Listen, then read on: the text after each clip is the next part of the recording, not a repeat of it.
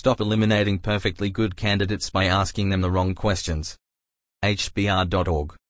CJ Burton/Getty Images. I could tell right away from the tone of his voice that the VP of Engineering wasn't happy. He practically growled at me. He had just finished interviewing a job candidate named Anand, who I had directed his way, and was calling me to say he was going pass. Just a few minutes earlier, Anand had called and raved about how well the interview had gone. He had interviewed for nearly a full day, meeting with different leaders across the organization, including, at the end of the day, the VP of Engineering. I had helped this company build out a new platform strategy, which is why I was trying to identify the right candidates to work on it, and I thought Anand would be a great fit. But the VP and Anand had strikingly different reports about their meeting. Anand said that he had asked far more questions than he usually did, asking for detailed and specific information on a strategy that helped him understand the complexity of the challenge the company was facing. He felt like he had engaging, insightful conversations with everyone he met. In contrast, the VP told me that he found Anand's questions super annoying. This isn't the first time I've heard a leader say that a perfectly qualified candidate is a bad fit. Candidates are too often screened out because they don't fit a particular pattern. One survey found as many as 75% of resumes don't make it past applicant tracking systems. As I discussed the issue further with the VP, I learned that he thought that Anand had the right skills and experience but that he found Anand's questions annoying. He said, he asked us a ton of questions that the team didn't have the answers to. His assessment that Anand was a bad fit was really code for I don't want to feel uncomfortable. Innovation requires not knowing long enough to learn new things. How can you build something new if you aren't okay with not already knowing the answer? The future is not created, it's co-created. Leaders need to build teams that can both define the right questions and then discover new answers. Instead of being annoyed by Anand's questions, the VP should have welcomed them and asked Anand questions in return. That is, of course, the value of an interview. An employer seeks to learn about the candidate's skills and relevant experiences. And a good candidate uses questions to learn about the role, the boss, and the company to assess whether it's the right job. Here are a type of questions the VP might have asked, and the ones you should ask, if you want to avoid screening out perfectly good candidates based on the wrong criteria.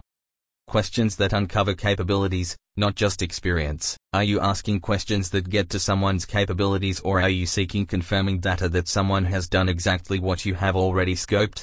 Several years ago, a colleague asked if I'd review their job description for a social media expert. Twitter had been around for maybe a year at this point, and when I looked at the description, I just started laughing. The first line read 10 years of experience.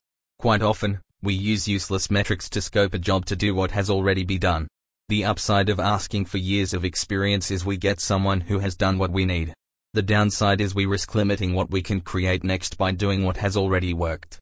Instead of asking, have you done X or Y or Z? You want to ask, how would you approach doing X or Y or Z? This shift in question lets you learn someone's capacity to think with you. Unfortunately, right now, an estimated 77% of all jobs, 60% in the US and 80% worldwide, require little to no creativity, decision-making, or independent judgment.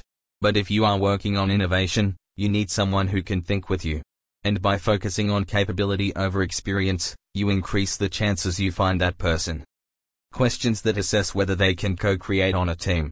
When I ask the teams I've worked with in the last 10 years why their last major strategic effort failed, they rarely mention that the team didn't get along. But they do say that there were cracks in the team, roles that weren't being filled and no one was able to step in to fill them. Because the world changes quickly, the work does too, and teams can't stay in their predetermined roles. Teams need to figure out new terrain together. You might ask candidates, how would you handle a situation where it's become clear that there is a gap on your team?